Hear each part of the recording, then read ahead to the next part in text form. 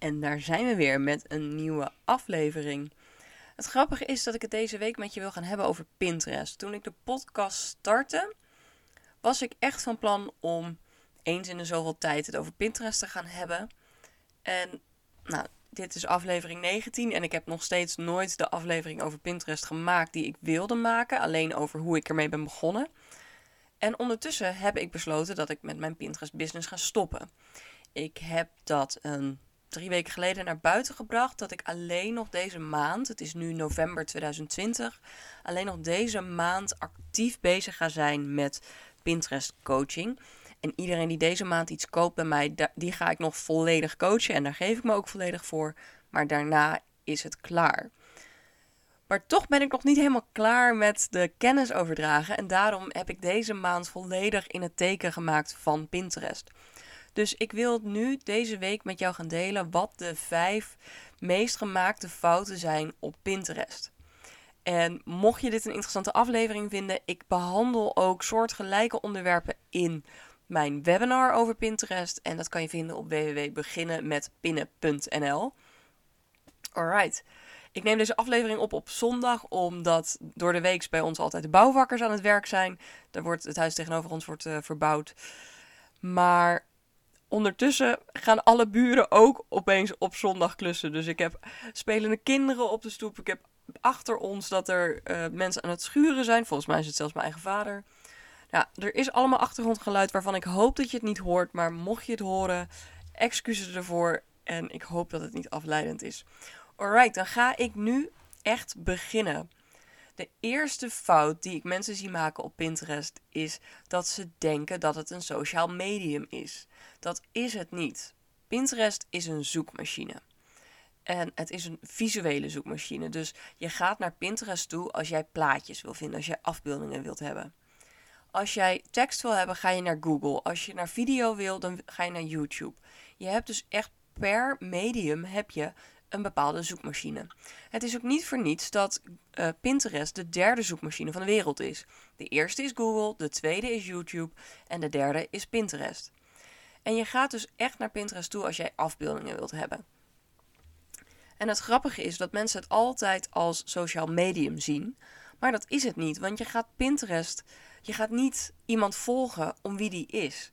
Als ik mijn buurman ga volgen, dan krijg ik alleen maar luchtvaartdingen of klussen. En dat zijn geen interesses die ik heb, dus ik hoef die content niet te zien. Ik ga iemand volgen omdat iemand bepaalde interesses heeft. Mijn beste vriendinnetje heeft bijvoorbeeld heel veel interesse in huisinrichting. Ik heb dat totaal niet. Sterker nog, waarom zou ik daar interesse in hebben? Ik heb geen huis. Dus ondanks dat ik haar eigenlijk op elk platform zou willen volgen, heeft het geen nut voor mij om haar op Pinterest te volgen. Maar ik kies er dan voor om bepaalde borden van haar te volgen. Dus ik ga echt specifiek op de interesses kijken. Ja, als je dan bepaalde mensen op interesses volgt, dan kan je dat heel veel opleveren. Heel veel nieuwe inspiratie, heel veel kennis. Dus daar heb je veel meer aan dan wanneer je iemand volgt om een persoon. Het is ook geen platform wat ingaat op interactie. Je hebt helemaal niet dat je, als je een pin plaatst, dat je likes wil. En het grootste verschil tussen een social medium en Pinterest is dat een social medium ingericht is op de tijdelijke factor. Als jij op Instagram iets plaatst in de stories, dan is dat 24 uur zichtbaar. Als jij een post plaatst, verdwijnt die in het algoritme. Hij wordt niet verwijderd of zo, hij is wel terugvindbaar, maar het is niet dat mensen dat de komende maand zullen gaan zien. En wat het is met Pinterest is dat als jij daar content op plaatst, dan blijft dat erop staan. Het is niet omdat het nu geplaatst is dat het alleen nu accuraat is. Pinterest is een veel permanenter platform wat dat betreft. En waar je bij Instagram dus non-stop bezig bent met nieuwe content plaatsen om maar zichtbaar te zijn, gaat het bij Pinterest veel meer om de vindbaarheid. Ik heb nu op mijn blog een pin die 100 bezoekers per dag binnenhaalt. Dat is een pin die ik heb geplaatst in 2017, 18. En die levert mij nu nog steeds dagelijks 100 bezoekers per dag op. Dus dat is waar je het voor doet. En dat is 1 pin. Moet je nagaan dat ik heb meerdere van dit soort pins, waardoor ik veel bezoekers per dag op mijn site heb. Dat is gunstig en dat is waarom ik Pinterest inzet als een marketing tool. Maar dat het een marketing tool is, betekent niet meteen dat het een social medium is. Want ja, natuurlijk zetten we Facebook, Twitter, Instagram ook in als marketing tool. En ik denk dat daar ook de verwarring vandaan komt. Maar knoop dus in je oren, Pinterest is een zoekmachine. Nou, als je weet dat Pinterest een zoekmachine is, dan ga je er ook anders tegenaan kijken. Dus je gaat dan opeens nadenken over hoe je het gaat gebruiken. Waar wil je op gevonden worden? Je moet opeens gaan denken in zoektermen. In plaats van jouw merk of wat het product is. Je gaat heel anders kijken naar hoe je Pinterest kan inzetten. Dus dat is wat ik je vooral bij dit eerste punt wou meegeven. Pinterest is een zoekmachine. Alright. Dan gaan we naar de tweede fout die ik vaak zie. En dat is dat mensen hun website niet claimen. En de reden waarom jij je website moet claimen is omdat als je jouw website claimt, dan geef jij Pinterest een signaal dat jij kwalitatieve content hebt. Dit stamt af van toen Pinterest nog begon. Toen werd er heel veel content op geplaatst die niet te herleiden was.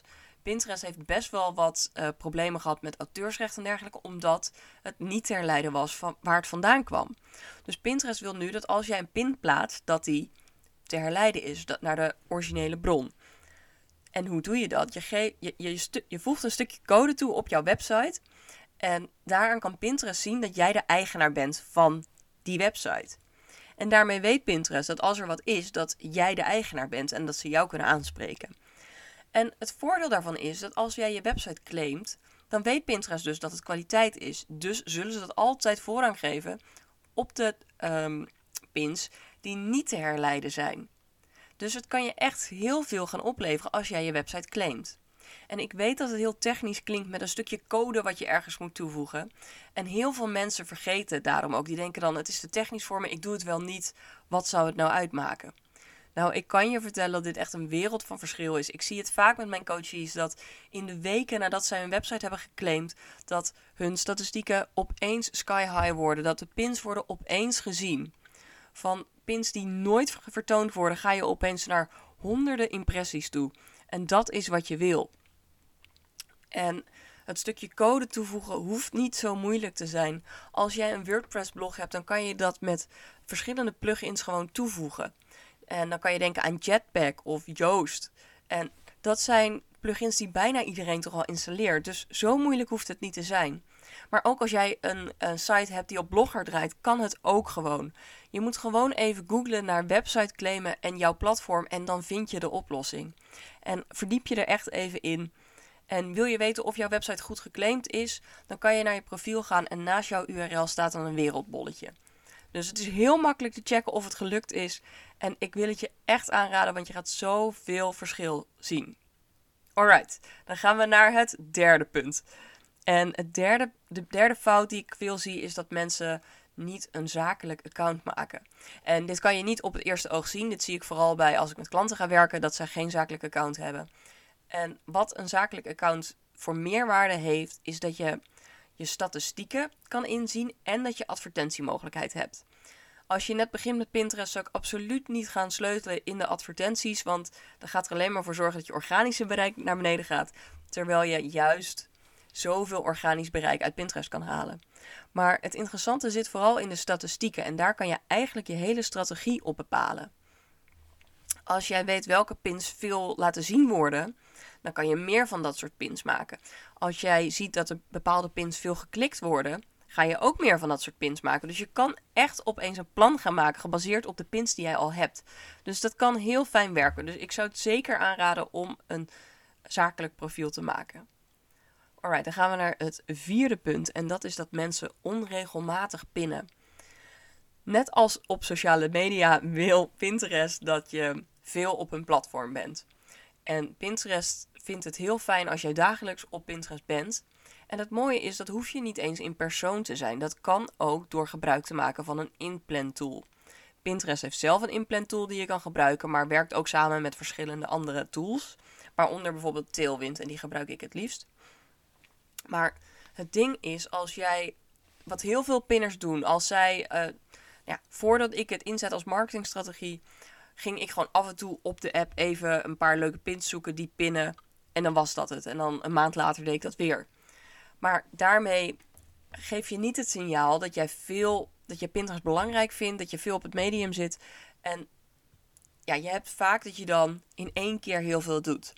En wat veel mensen ook doen als ze net beginnen met Pinterest inzetten als marketingstrategie, is dat ze 1 pin meteen 10 keer gaan pinnen op hun profiel. En dat wil je niet doen, want als je dat doet, dan gaat je profiel er heel erg rommelig uitzien als eerst. Maar je hebt ook nog eens het risico dat Pinterest je als spam-account gaat zien. Omdat je in 1 keer heel veel pins plaatst. En je wil niet als spam gemarkeerd worden, want dat gaat natuurlijk negatief effect hebben op jouw profiel. Dus ik wil je echt aanraden om met een plan te gaan pinnen en dus regelmatig te pinnen. En dat hoeft dus echt niet elke dag te zijn dat jij in persoon op het platform bent. Dat kan dus ook echt met een scheduling tool.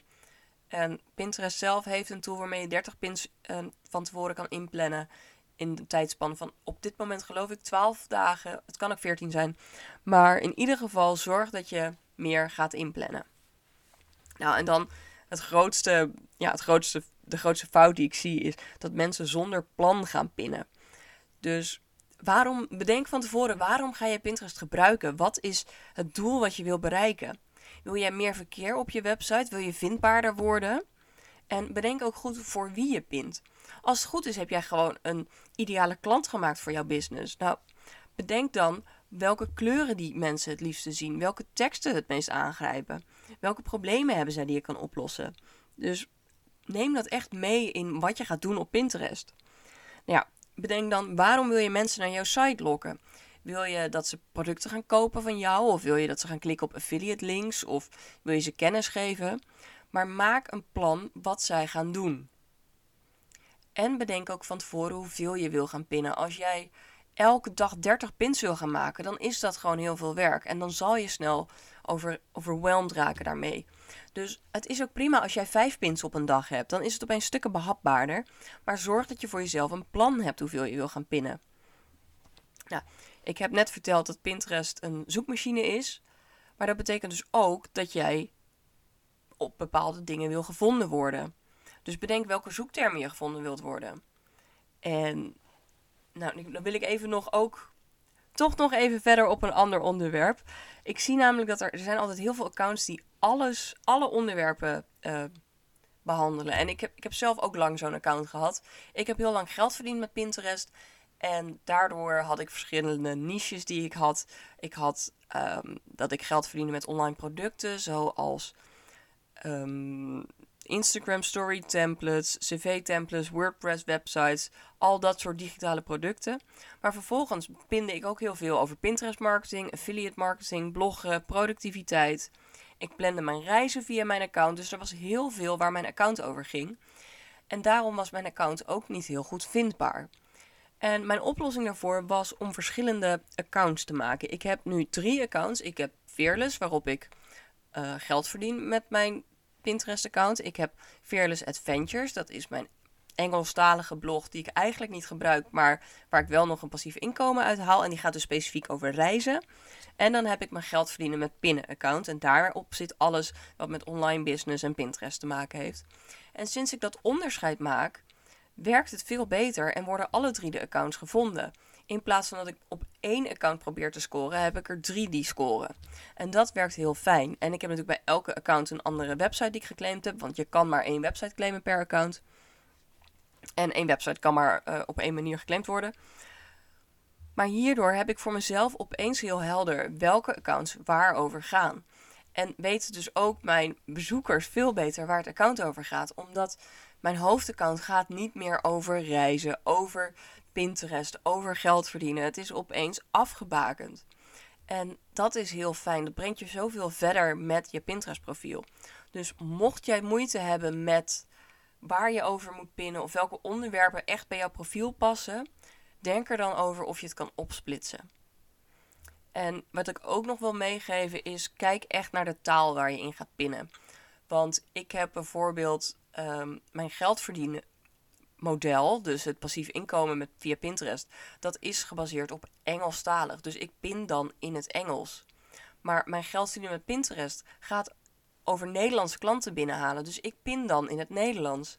Tuurlijk, ik kan wel Engelse content gaan pinnen, maar dat gaat ervoor zorgen dat mijn pins veel slechter gevonden worden voor de Nederlandse bezoekers. Dus denk echt na over welke taal jouw klanten spreken. En natuurlijk is de Engelse markt veel groter. Maar als jij die mensen niet aantrekt omdat jij niet de juiste toon hebt, dan werkt het niet. En kijk, Nederlanders spreken prima Engels, maar zijn altijd geneigd om meer in hun eigen taal te doen. Dus ik raad echt aan om Nederlands te pinnen als jij het Nederlandse markt wil aanboren. En niet te veel gaat verbreden vanwege de mogelijkheid dat je ook Engelstalige klanten krijgt. Ik heb dus nu eigenlijk 5 punten genoemd. Ik zal ze nog een keer opnoemen. De eerste fout die vaak gemaakt wordt is dat mensen niet weten dat Pinterest een zoekmachine is. Dus dat mensen denken dat het een sociaal medium is. De tweede fout is dat mensen hun website niet claimen. De derde fout is dat mensen geen zakelijk account hebben. De vierde fout is dat mensen onregelmatig pinnen. En de vijfde fout is dat er geen plan is. Ja, mocht jij een plan willen gaan maken, neem dan vooral even een kijkje op mijn site geldverdienenmetpinnen.nl of meld je aan voor mijn gratis webinar. En die is 3 keer in de week, dus er is vast een moment dat je kan. En je kan mijn webinar vinden op beginnenmetpinnen.nl. En ja, dat was eigenlijk al mijn aflevering over Pinterest. Ik hoop dat je hem interessant hebt gevonden. Deel hem vooral als je meer mensen hiermee wil laten kennismaken. Want Pinterest is echt booming. Het is zo'n ondergeschoven kindje in Nederland nog. En het gaat nog zoveel meer groeien. Dus het is zeker het moment om nu in te stappen in de Pinterest marketing. Nou, dat was hem. Ik spreek je volgende week weer. En ik hoop dat je aan de slag gaat met je Pinterest marketing. Ciao!